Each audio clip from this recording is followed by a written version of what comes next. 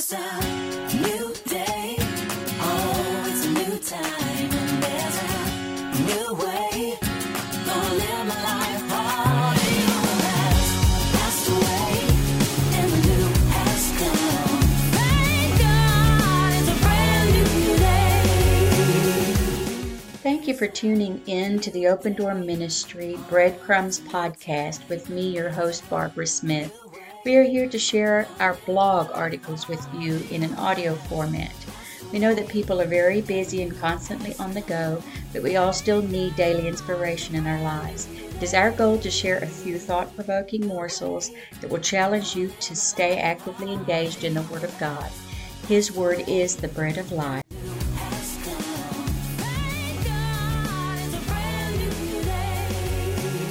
The Commonality of History and Truth by Barbara Smith.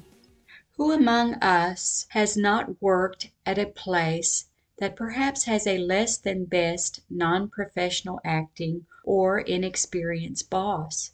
With a career spanning any amount of time, this is probably the norm. Of course, even in entry-level positions, it is often difficult to get that first real job that shows any sort of promise, because even if we have a lengthy list of degrees and accolades from teachers, family, and friends, we have no work experience.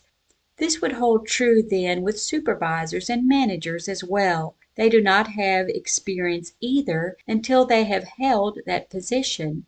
Therefore, someone is going to be the guinea pigs, and this is where we often pull the short straw, get the brunt of the situation, and reap the consequences of their lack of knowledge and know-how. However, there is no amount of talking, protesting, or denial that can be done to erase this from our memories, portfolios, or resumes.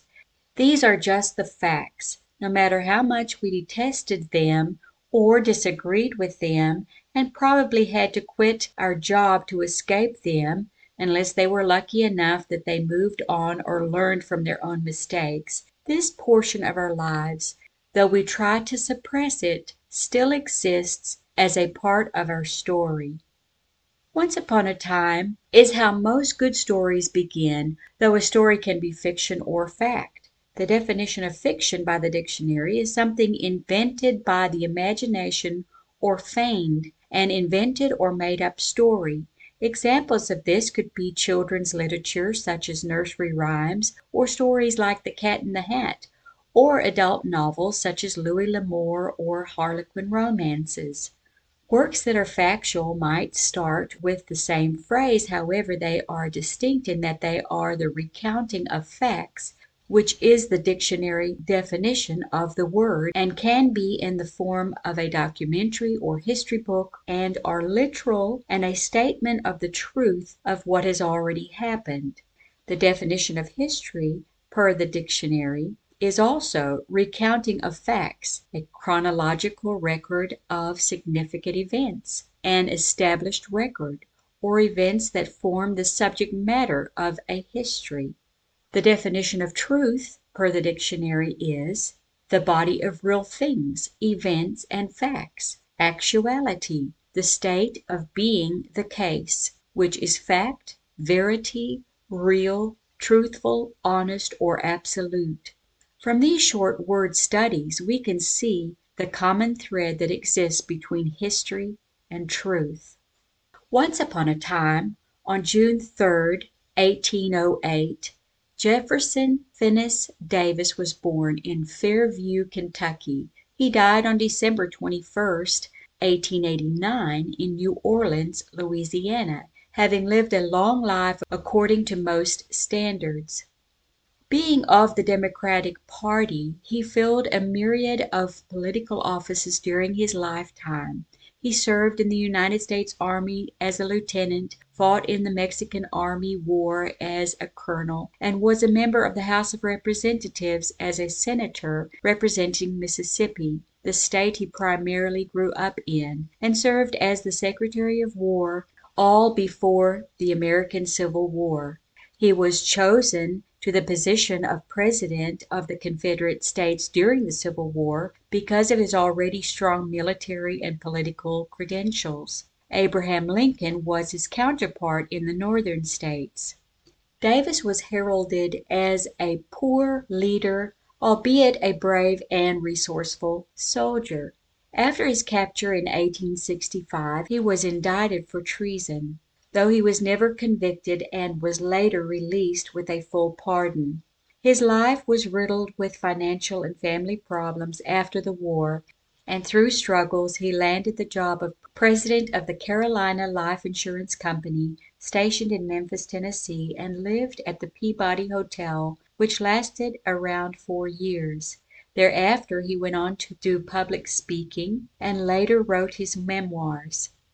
He became wealthy during his latter years when he was bequeathed the full estate of a widow woman named Sarah Ann Ellis Dorsey, a novelist and historian, as well as a longtime friend who was helping him write his memoirs. His funeral is said to be one of the largest in the South. 5 cities in 4 different Southern states petitioned for his remains, but his wife chose Richmond, Virginia, for his final burial place. There are highways, roads, libraries, historic sites, and hospitals named after him, as well as multiple statues erected in his honor.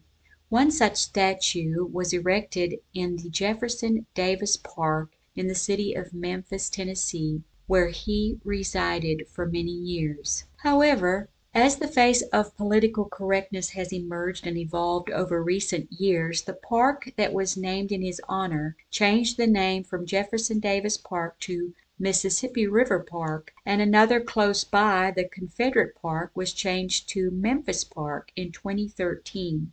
This was done as a quick act by the City Council before the Tennessee Heritage Protection Act of 2013 was passed. However, 2 years later, a loophole to this Tennessee Heritage Protection Act was found, and on August the 30th, 2015, Jefferson Davis statue was removed from the Mississippi River Park. This is just to name one of many now being removed around the country because they are not politically correct in the minds of certain groups. Notwithstanding, what did this change from the past? Nothing. Once upon a time, on July 13th, 1821, Nathan Bedford Forrest was born in Chapel Hill, Tennessee, and he died in Memphis, Tennessee on October 29th, 1877, at a relatively early age of 56 years old. He fought vigorously in over a dozen major battles in the American Civil War. However, he is remembered as being mean, vindictive, and unscrupulous, and considered a war criminal because of the notable massacre at Fort Pillow, where allegedly he ordered the killing of surrendering Union troops, though this was never proven. He was nicknamed Wizard in the Saddle during the war and subsequently Grand Wizard when he became the first national leader of the Ku Klux Klan shortly after the war. However, in 1870, amidst thousands of convictions and indictments of the Klan members, Forrest denied being one.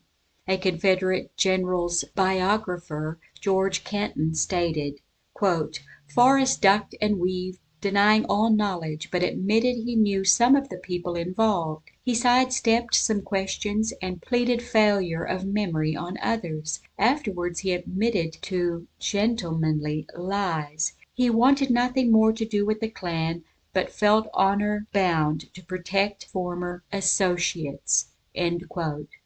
He was a rebel by nature with great tenacity, which contributed to his leadership, the good and the bad.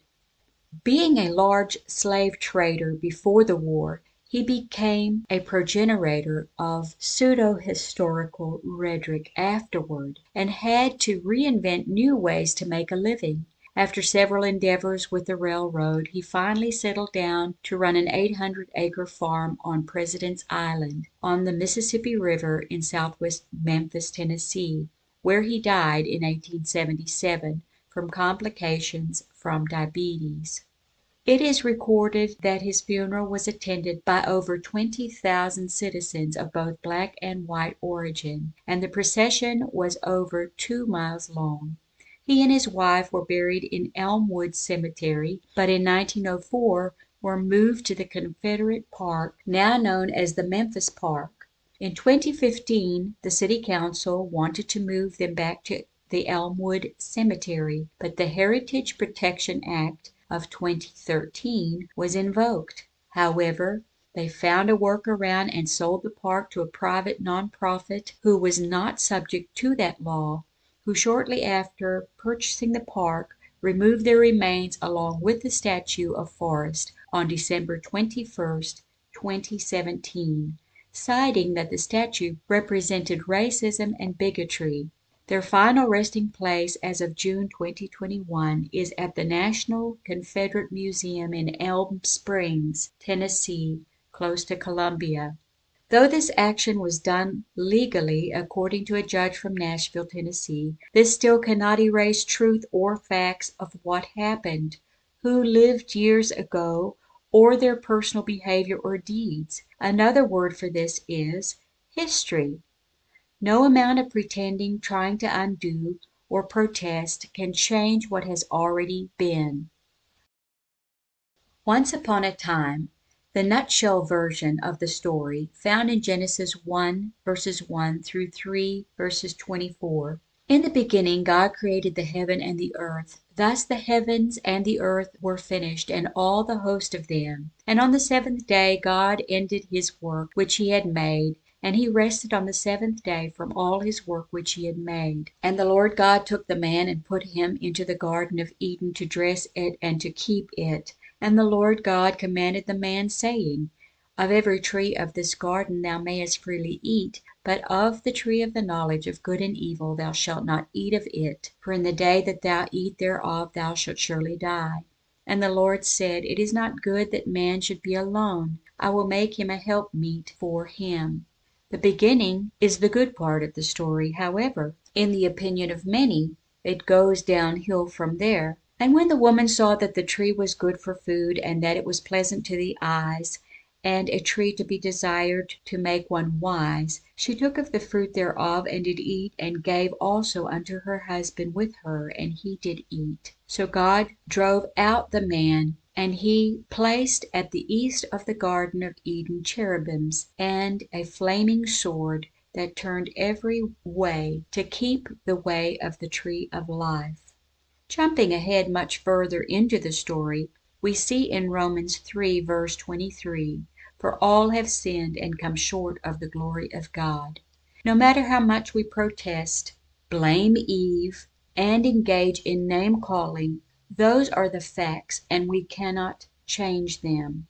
The Bible is a historical book. It recounts events that have already happened. However, we should never stop in the middle of a story just because we get to the bad part. We must continue reading to get the full picture.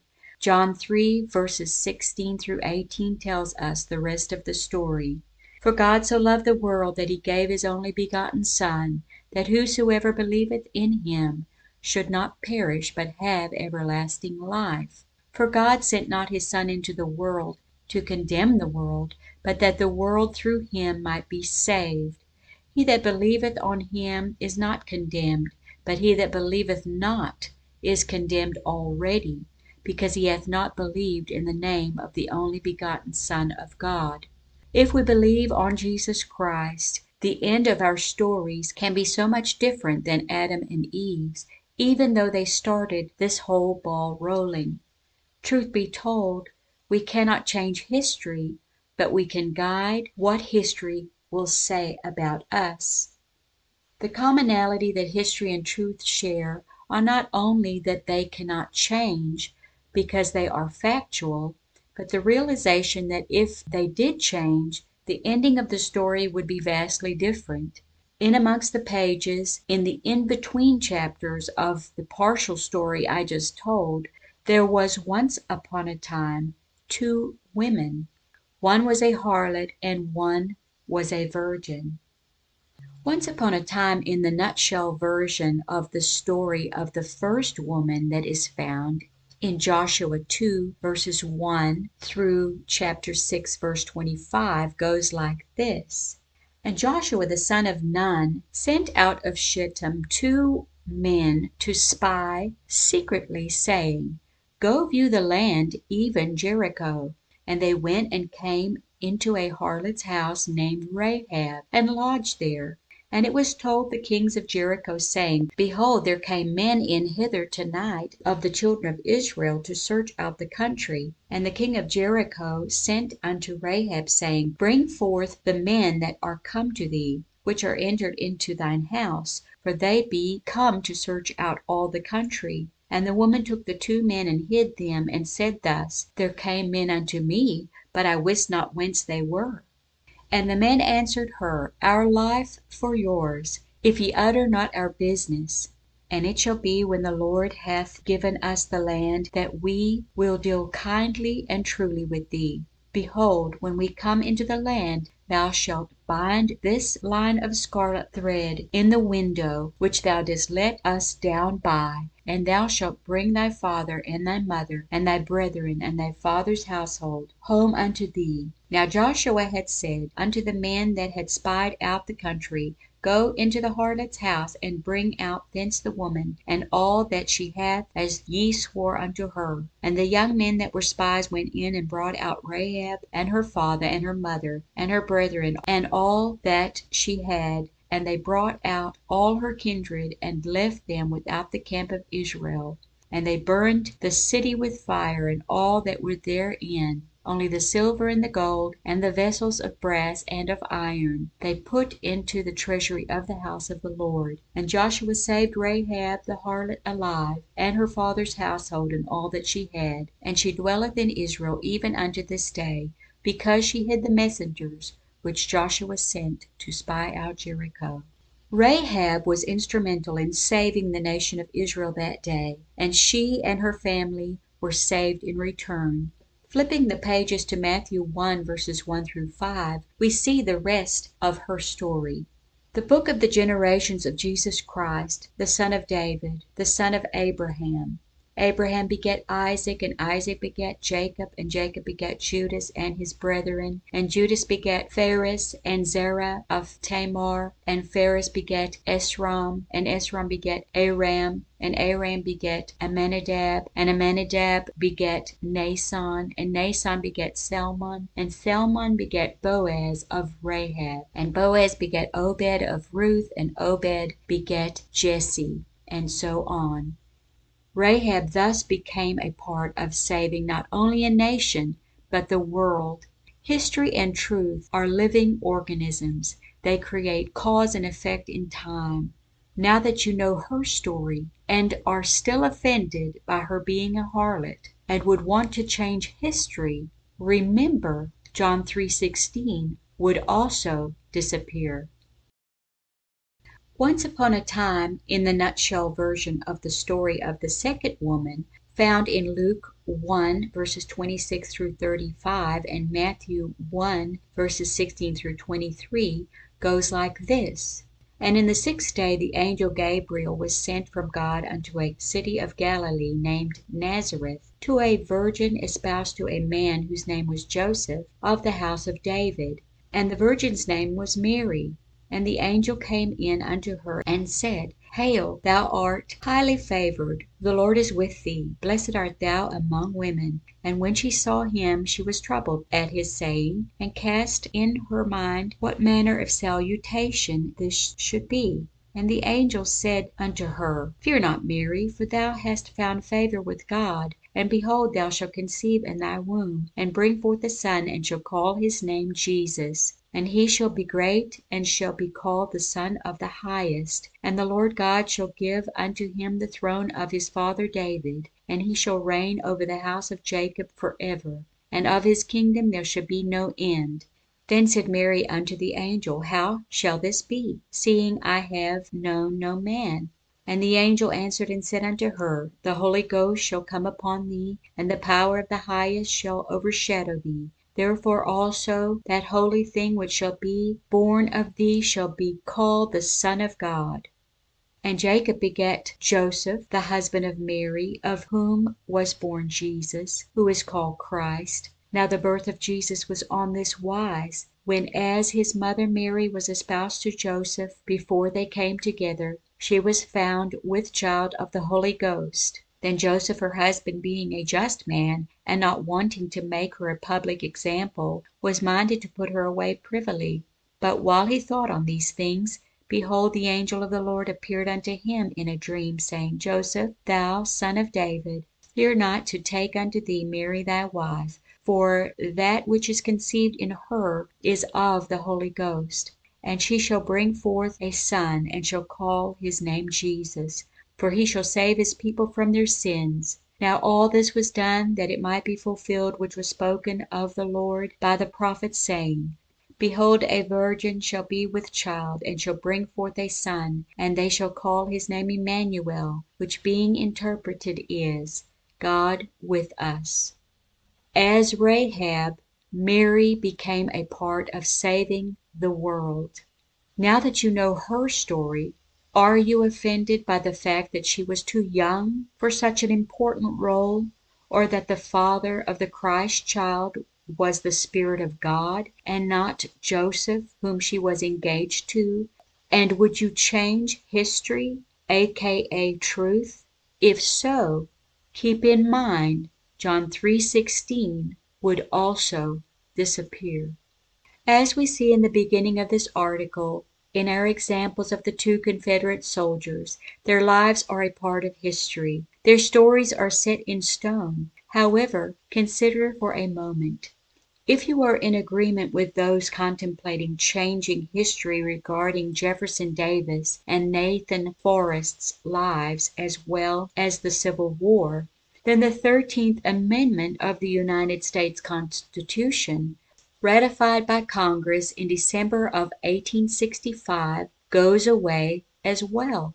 For brevity's sake, so that you can make an educated decision on this question, the 13th Amendment says in Section 1, neither slavery nor involuntary servitude, except as a punishment for crime whereof the party shall have been duly convicted, shall exist within the United States or any place subject to their jurisdiction. And in Section 2, Congress shall have power to enforce this article by appropriate legislation. This was the finalization of the Emancipation Proclamation for the freeing of slaves made by Abraham Lincoln in 1862. I, for one, think we should leave history well enough alone. Ultimately, ranting, raving, and protesting will not change history, truth, facts, or our past either. However, we can pave a new path for ourselves going forward. We can leave a legacy that will be an exemplary statue for generations to view and reflect on, and not one that they want to have removed.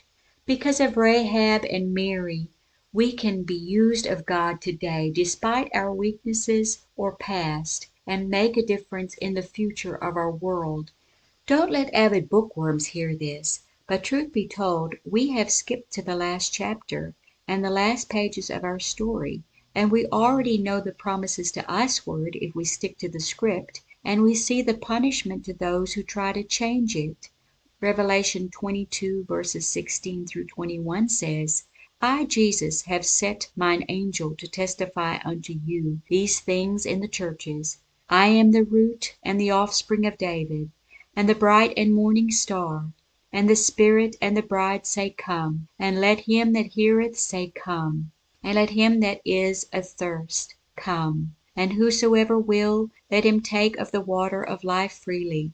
For I testify unto every man that heareth the words of the prophecies of this book, if any man shall add unto these things, God shall add unto him the plagues that are written in this book. And if any man shall take away from the words of the book of this prophecy, God shall take away his part out of the book of life, and out of the holy city, and from the things which are written in this book. He which testified these things saith, Surely I come quickly. Amen. Even so, come Lord Jesus. The grace of our Lord Jesus Christ be with you all. Amen.